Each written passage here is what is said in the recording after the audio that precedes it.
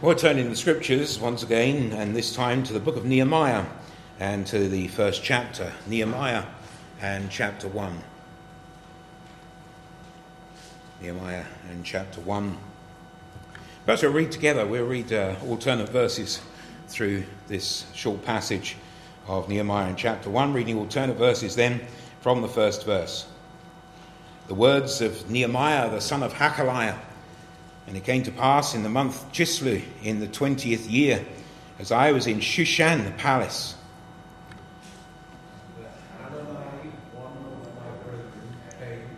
He and certain men of Judah, and I asked them concerning the Jews that had escaped, which were left of the captivity, and concerning Jerusalem.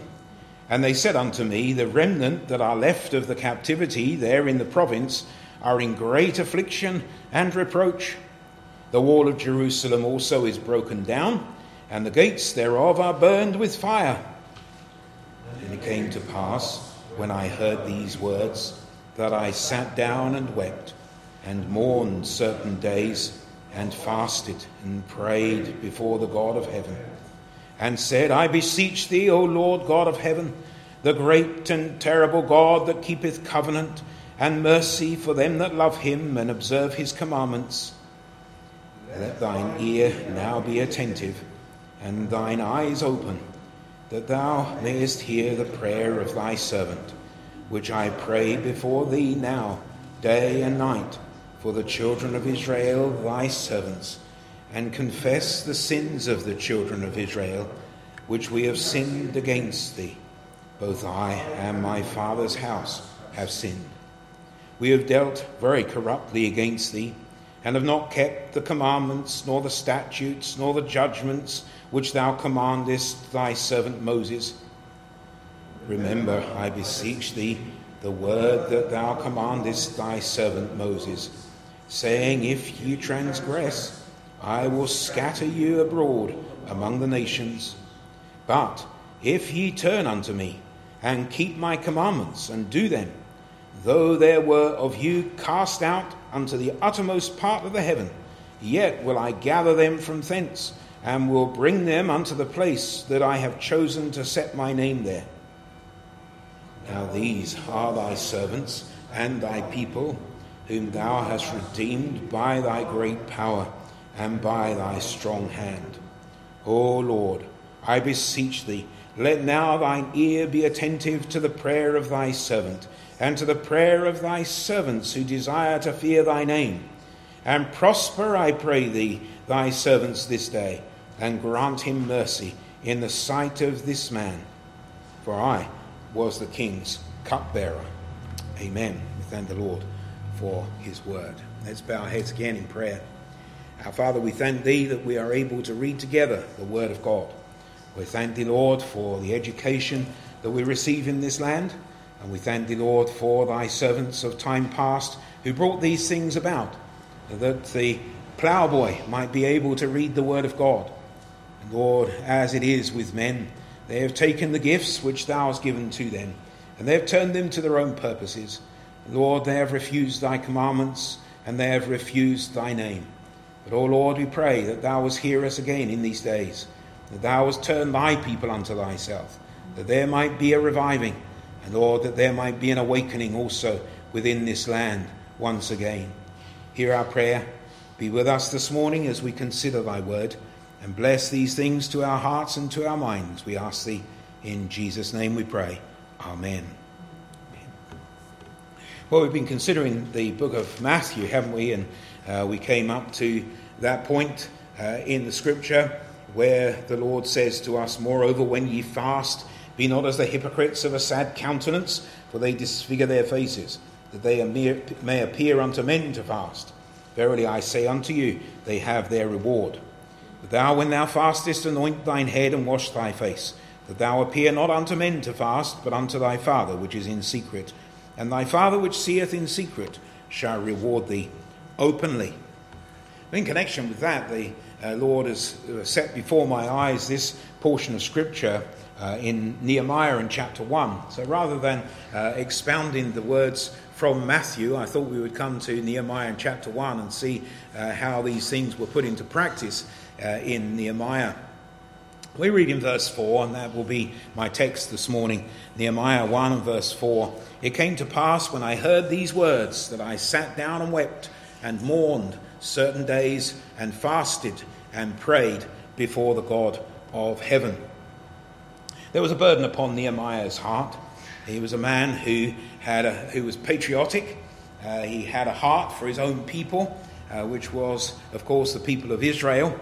And if we are to make a comparison so that these words may be a blessing to us, we have to ask ourselves, do we have a heart and a purpose for God's people, our brothers and sisters in Christ, who meet together in churches across this country? Do we have a desire to see a unity? Do we have a desire to see the presence of the Lord in all of these congregations, that we might be one? We remember those famous words about dividing and conquering, and I think that the devil certainly seeks to do that, and has done a very good job within the churches, causing people to follow after all kinds of strange doctrines and strange ideas, that there might not be a unity amongst us. But we are to come to one, and they all seek that same one. If they are Christ's, they all seek the Lord Jesus Christ, and Christ needs to be central to us and our Father in heaven, and it is to him that we pray. And here in Nehemiah 1:4, he prayed before the God of heaven. It is God who unites us. It is God through Jesus Christ and by the presence of the Spirit of God within our hearts which unites us. And all of those who have the Spirit, of course, are one Spirit in Christ. Not only was he patriotic, but he was also perturbed. He was perturbed. There was a turbulence in his mind. There was this turbid thought process, or the confusion as to how that Israel had come to this and the destruction of Jerusalem. We see there in the 3rd verse that those who he met, who had come from Israel, they said, the remnant that are left of the captivity there in the province are in great affliction and reproach. The wall of Jerusalem also is broken down, and the gates thereof are burned with fire. We might look upon the state of the church in this country in these days and say, similarly, it seems, certainly from the outside, and remember Jerusalem was a city, the people were the people of the Lord, but the Jerusalem itself was just the city. But it seems that in this day and age too, there is a great breaking down. Even the walls of salvation, where there is great doubt within many people concerning their salvation, and indeed concerning the salvation of others. We look to see where the blessing of God is. We look to see where there is a zeal after the house of God and a desire after the things of God. And so often that is absent even among those who profess to know his name. He was perturbed, but he was also a man who was passionate. And so we read in verse 4 that when he heard these words, he sat down and wept and mourned certain days, and fasted and prayed before the God of heaven. Here is a man who was passionate about the condition of Israel and the condition of Jerusalem at this time. And not only for the people's sake, not only for the city's sake, but for the Lord's sake, because he is speaking to the Lord of these things, the Lord God of heaven, a great and terrible God that keepeth covenant and mercy for them that love him and observe his commandments. Let now thine ear be attentive, verse 6, and thine eyes open, that thou mayest hear the prayer of thy servant, which I pray before thee now, day and night, for the children of Israel, thy servants. So here again is this passion that he has. And that seems to be something which is lacking in these days. I suppose we could even look across this nation of England, and we're not a very passionate people, are we? I was just thinking the other day, it's no wonder that the Lord began this great work of salvation in Israel, because the people of Israel were a passionate people. Sadly, their passions took hold of them and carried them away from God, but they were a passionate people and still are to this day. And indeed, many from the Middle East are of a like nature. They are passionate people. And we see even in Islam and how that it has come across to these shores and in the places where it is a passion. And at the moment, of course, there's the Hajj, and people have travelled from all across the world to go to this black stone, as they think of it as being the house of God. And there is a passion to go there. And I've seen some who are not able to go this year, but they're praying that their God would allow them to go next year. And everyone wants to keep this pillar of Islam. What a passion there is. And just yesterday there was some going down to the park across from our house, and they were all dressed up because of Eid. And there is a passion amongst them. Well, Christians, it seems, are not that passionate. And when they are passionate, they're usually passionate about something which is pointless. But we need to be passionate in prayer. We need to be passionate in seeking the Lord. We need to be passionate in the building of the Church of Jesus Christ. And it's no wonder that we are in the condition we are in when there is little passion amongst us. Here we find that Nehemiah is passionate. He is a man who, hearing these things, is affected by them. He is concerned by them. And not just did he go and pray, but he went certain days and fasted and prayed before the God of heaven. So I want to consider this, as we usually do, under three heads here today. First of all, the prayer of confession. Secondly, the prayer of confidence or faith, I suppose we could say. The word confidence meaning faith. So the prayer of confession, the prayer of confidence, and the prayer of consistency. So first of all, the prayer of confession. Because he comes before the Lord and he says in verse 6 there, Let thine ear now be attentive and thine eyes open, that thou mayest hear the prayer of thy servant, which I pray before thee now, day and night, for the children of Israel thy servants, and confess the sins of the children of Israel, which have sinned against thee. Both I and my father's house have sinned. We have dealt very corruptly against thee, and have not kept the commandments, nor the statutes, nor the judgments which thou commandest thy servant Moses. Remember, I beseech thee, the word that thou commandest thy servant Moses, saying, If ye transgress, I will scatter you abroad among the nations, but if ye turn unto me and keep my commandments and do them, though there were of you cast out unto the uttermost parts of heaven, yet will I gather them from thence and will bring them unto the place that I have chosen to set my name there. So he confesses the sins. He's not the first person to have done this, though. We turn to the book of Daniel. We won't do that just now because of time's sake, but we find that Daniel does the same thing. Daniel comes before the Lord and he confesses the sins, his own sins, the sins of his father's house, and the sins of the nation before the Lord. And he does so having read Jeremiah, where Jeremiah had prophesied that they would go into captivity for 70 years. And Daniel, having read those prophecies of the 70 years, goes before the Lord in this same passionate manner, and he begins to pray that the Lord would remember that promise and that he would restore Israel back to their land, and that he would build again that which was broken down, because God's promise was that after 70 years they would return. And so Daniel has already been praying, and now Nehemiah is praying, and he is bringing a like prayer before the Lord. It's an amazing thing, isn't it, that these two people who don't appear to have met or particularly have known each other, yet they both are praying. And that when God is going to work, God begins to stir up people. And we don't know who else is praying, who else is burdened in the same way as we are, or what the Lord is going to do. But nevertheless, we should look to ourselves to ask the question, are we passionate? We look back in our own lives and say, well, what have I done for the Lord? How have I lived for the Lord? Have I been one who has been studious in the Word of God? Have I been one who is willing to take a stand for Christ? Have I been one who has witnessed, not just with words, but in my actions, that I am honest and upright? that I am righteous because I love the Lord and for that purpose. It speaks here of the commandments of God. And what are the commandments of God? Have we broken as we look through them? Remember, thou shalt not kill. Well, John writes, but if we hate our brother, then we are a murderer already. What is our condition of heart? Do we have a love one for another? We are not to commit adultery. But the Lord Jesus says, but if we look upon one to lust after them, we have committed adultery in our hearts. What is our desire? What is the purpose within our hearts to walk in righteousness and in cleanliness and in holiness? Have we broken those commandments?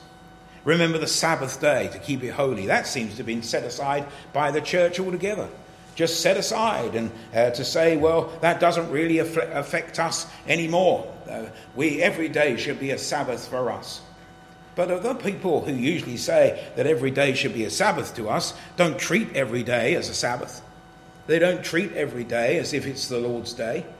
For they go out to their work and they gain their money and they do the things which are their own purposes. Isaiah writes about those who break the Sabbath in his prophecy, and he talks about people doing their own thing on the Sabbath day. Well, are we therefore not to do our own thing on any day? Who is it that says that the Sabbath should be every day, but doesn't do their own thing on any day? Because every day is a Sabbath. It's a nonsense. But they have set aside the Lord's day, and they are not found in the house of God.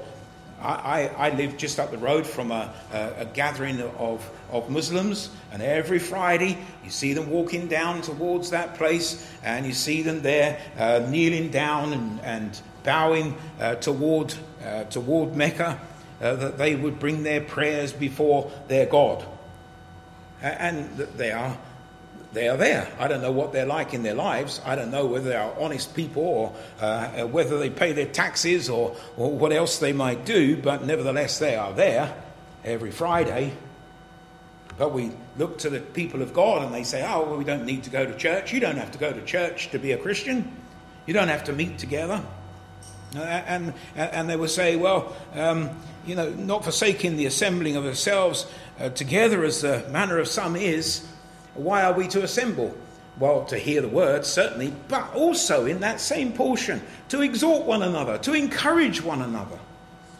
We've set that aside. And other parts of the scripture too, which we consider to be of little importance in these days. And Nehemiah comes before the Lord and he says that it has slipped. It has slipped.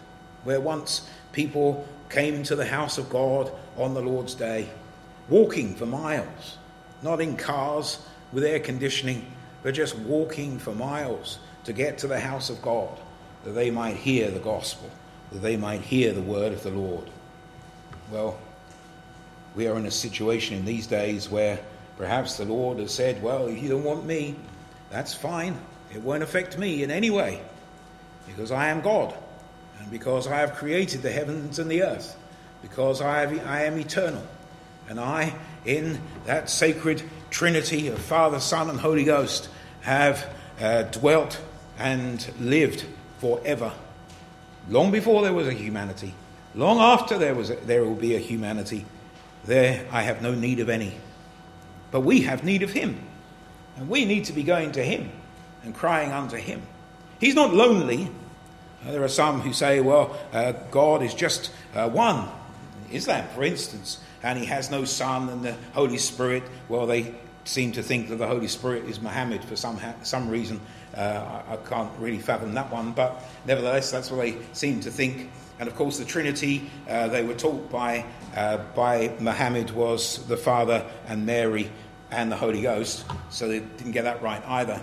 But nevertheless, they don't believe that. They believe that God is one, that God is three. He is not lonely. He is one who understands everything about that which he has created. He is a unity. He is one. And yet there are three persons in that oneness. Well, here he brings his prayer of confession. The scripture tells us that we also should be coming before the Lord and confessing our sins. If we confess our sins, he is faithful and just to forgive us our sins and to cleanse us from all unrighteousness, a self-examination. And this is what Nehemiah does. And when we think about the fasting as well, his purpose is to separate himself from all of his own purposes, of all of his own things, even down to what he eats and drinks. He set everything aside because this is the most important thing. And this is somewhat different, I think, to what Jesus is speaking about, because he says, when ye fast, then don't make your faces sad, but wash your face, and don't appear unto men to fast. I wonder if that idea of appearing to men to fast even came from Nehemiah, because the king noticed that Nehemiah was sad. And maybe the Pharisees and the scribes thought, well, this is what you need to do. You need to be able to see that we are sad, like the king did in the days of Nehemiah, because they would have known that story. But Nehemiah was sad. That was the difference. Nehemiah wasn't just fasting and praying that he might bring himself closer to the Lord. He was a man who was distressed over the nation.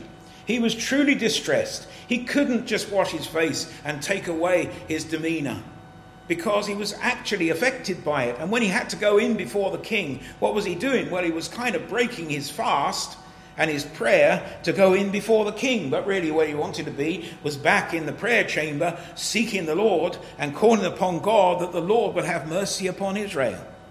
And so there was a sadness about him. And there was nothing much he could do about that. But so there is this self-examination, and there's a self-abasement also. He is to bow himself and does do so before the Lord. And he says, we have transgressed, not only Israel, but my father's house. We have sinned.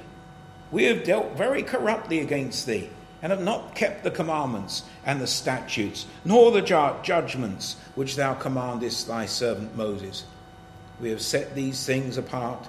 We have forgotten thee, and thou hast denied us for this time. But Lord, remember that also that thou art a gracious God, and that if we turn to thee and call upon thee, that thou wilt return unto us also. If ye turn unto me and keep my commandments, verse 9, and do them, though there were of you cast out unto the uttermost parts of the heaven, yet will I gather them from thence, and will bring them unto the place that I have chosen to set my name there. We need to remember that there is a way back to the blessing of God. There is a way back, that we are not to be downcast. Sometimes we can have a kind of a feeling of doom fall across us and be downcast. David often had that same thing, and he says that he encouraged himself in the Lord. That's what we need to do. We need to look to the Lord. That's what Nehemiah is doing. He's going before God, and he is praying before God, the God who created, the God who gave the commandments, the God who met with Moses in the mount. We need to spend time in his presence. And we need a social awareness also. We find here that he prays not just for himself, but for the sins of the people. Are we ready to pray for the sins of the people? They may not be our specific sins. I mean, Nehemiah at this point is burdened. Here is a man who wept and mourned and came before the Lord and fasted and set aside those pleasures and those things which he desired that he might seek God. And he could say, well, I'm righteous, but the rest of them, they need to sort themselves out. But he's not just doing that. He is praying for them also. And he is bringing them before the Lord. We need to have that social awareness. Remember Job? It was so when the days of their feasting were gone about that Job sent and sanctified them, and rose up early in the morning and offered burnt offerings according to the number of them all. For Job said, it may be that my sons have sinned and cursed God in their hearts. Thus did Job continually. Do we have this desire? Do we have this prayer for those who profess the name of Christ? I remember Achan's sin defeated the nation when they went up to fight against Ai, because Achan had taken the wedge of gold, the Babylonish garment, where God had said all of those things are dedicated to me, that none of those are to be touched, they are not to be taken by anyone. He caused the overthrow of the kingdom at that point until he was dealt with. In the New Testament, Ananias and Sapphira, who kept back a part of the price, did a very similar thing to Achan, because they sold a parcel of land and they said it was all going to the church, but then they kept back a part of it and pretended and lied and said, this is what we got for it, when indeed they didn't. Well, they could easily have just said, well, we're going to keep back a part of this because we need it for this or for that. But perhaps they didn't actually need it. What they desired was just to have something, a little nest egg to trust in, rather than just trust in the Lord. But they also could have defeated the work of the church. They were dealt with by the Lord. Well, we need to be praying for our nation and for our people. Then we see, secondly, the prayer of confidence. There is a confidence in Nehemiah in the promises of God. And we've just read that verse in Nehemiah 1:9. How that the Lord said that he would gather them from thence if they turn unto him. They would gather them from hence. And we have promises, don't we? We have promises like this in the scripture that we can bring before God, that we can say to the Lord, Lord, have mercy upon us. The people have turned their backs upon thee, and even those who ascend pulpit steps in these days, who don't believe in God. How they ever got to such positions is a mystery. But it goes back a long, long way. And corruption has come in. People, of course, thought the church was it was somewhere you went to if you couldn't get into law and you couldn't get into medicine. Then the church was a good place to be. You got a place of authority, and that was the reason where people went in, not because they loved the Lord or because they were called. And of course, it's got more and more corrupt as the time goes on, and the corruption within the church is evident. But we have promises. Joel 2:25 we read, I will restore to you the years that the locust hath eaten, the cankerworm and the caterpillar and the palmer worm, my great army which I sent among you. My great army. You know, when the Chaldeans came and took the people of Israel out of their land, God called them his servants. He called the Chaldeans his servants, because he was using them as an instrument in his hand to punish Israel. And I look upon the situation in our land in these days, and Islam thinks that it may take this nation and turn it Islamic and bring in Sharia law here. And that's their purpose, and they have a great drive toward it. But nevertheless, when we know that the Lord is able to overcome these things, the Lord, even if they do that, it's because the Lord's hand is using them as an instrument to punish. And if we won't do that which is right, then he will purge the land. But God is able then to turn it back to himself. And he is able to save those who now walk in darkness and bring them to the light of the gospel in Jesus Christ. But he has a confidence in God's promises. Do we have a confidence in God's promises? He is confident also in God's power. He remembers and he knows that God was able to bring the children of Israel out of the land of Egypt and bring them into the land which he had chosen for them. He is capable of changing things even today. He is able to do this. And sometimes we look upon the situation and the corruption and the uncleanness which surrounds us, and the media which just spreads every kind of perversion and corruption across the Western world in these days. And we say, well, what can we do? Well, maybe we can't do anything, but God can. God is able. We need to be confident in God's power. There is none that can stand against him. Let's call upon him. And he is confident in God's purposes. In Nehemiah verse 5, it says here, and said, I beseech thee, O Lord God of heaven, the great and terrible God that keepeth covenant and mercy for them that love him and observe his commandments. See, God's purpose is to show mercy. I think it's amazing that the law of the Old Testament, there's the 10 commandments which God gave. But then he also added that sacrificial system, because the commandments tell us that we are unclean and that we cannot keep those commandments. But God did not leave us there and say, well, I've given you my commandments, keep them, do them, and you'll be okay.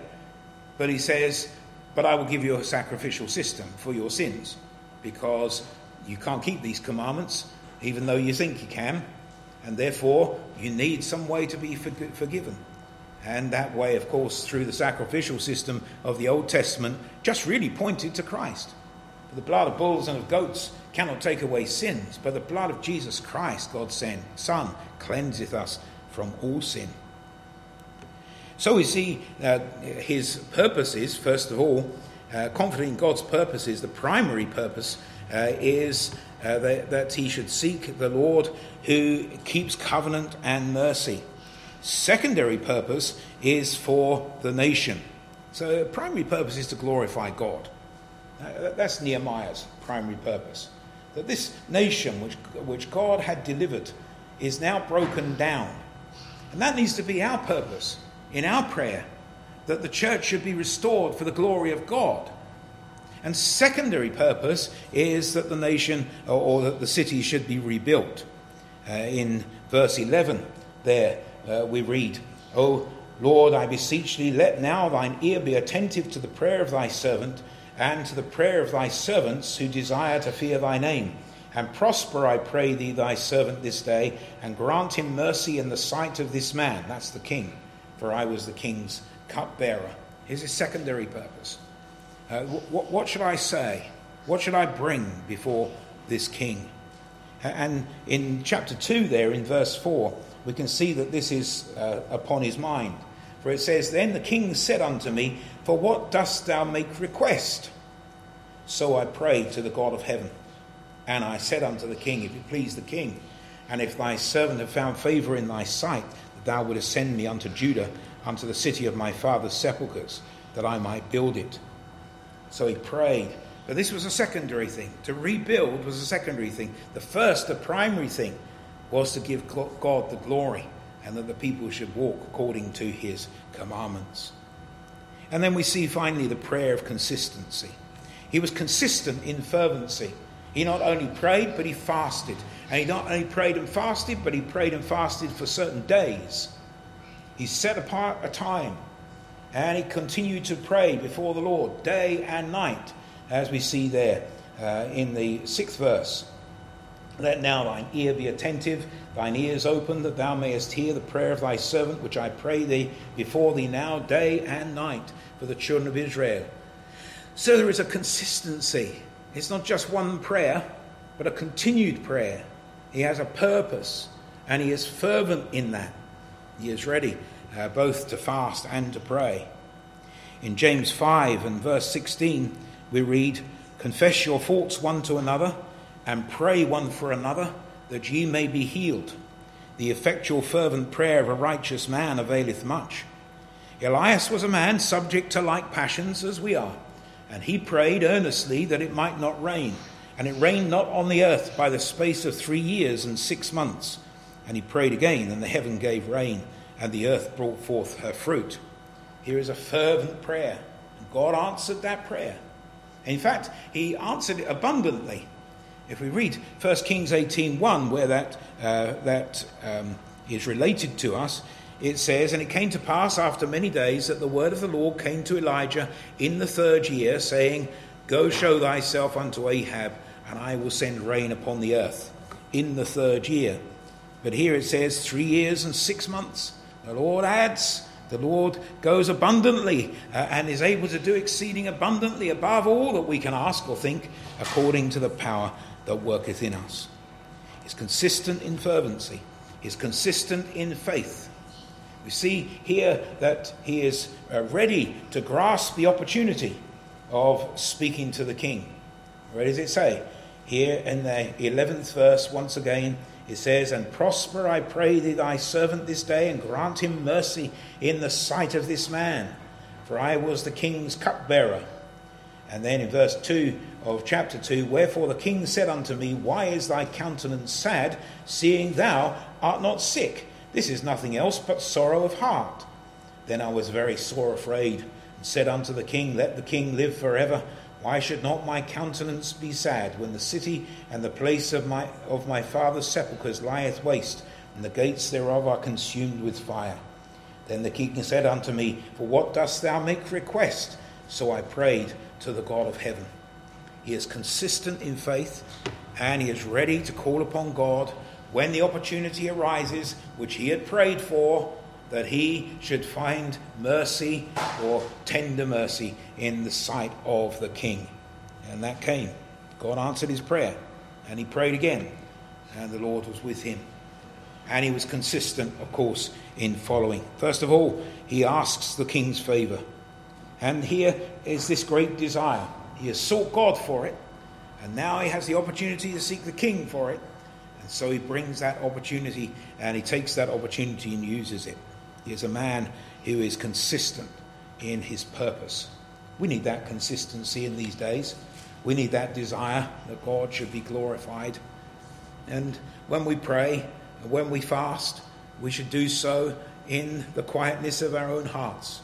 But it may be that the burden of our heart is the thing which carries us, and may be observable, and people may see that we are downhearted as we call unto God. But the Pharisees, of course, in the days which the Lord Jesus was referring to, the Pharisees were doing this just because it was something to be done. It was a part of their religion. It was another work which they did. And they wanted to make sure everybody knew that they were doing it. It wasn't fervent. It wasn't real. It wasn't powerful. It was just something to be done. We need not to be of that kind, but that we might have a desire for the work of God, for the salvation of souls, for the building again of the kingdom of Jesus Christ in this land. May the Lord bless these thoughts and words to us this day.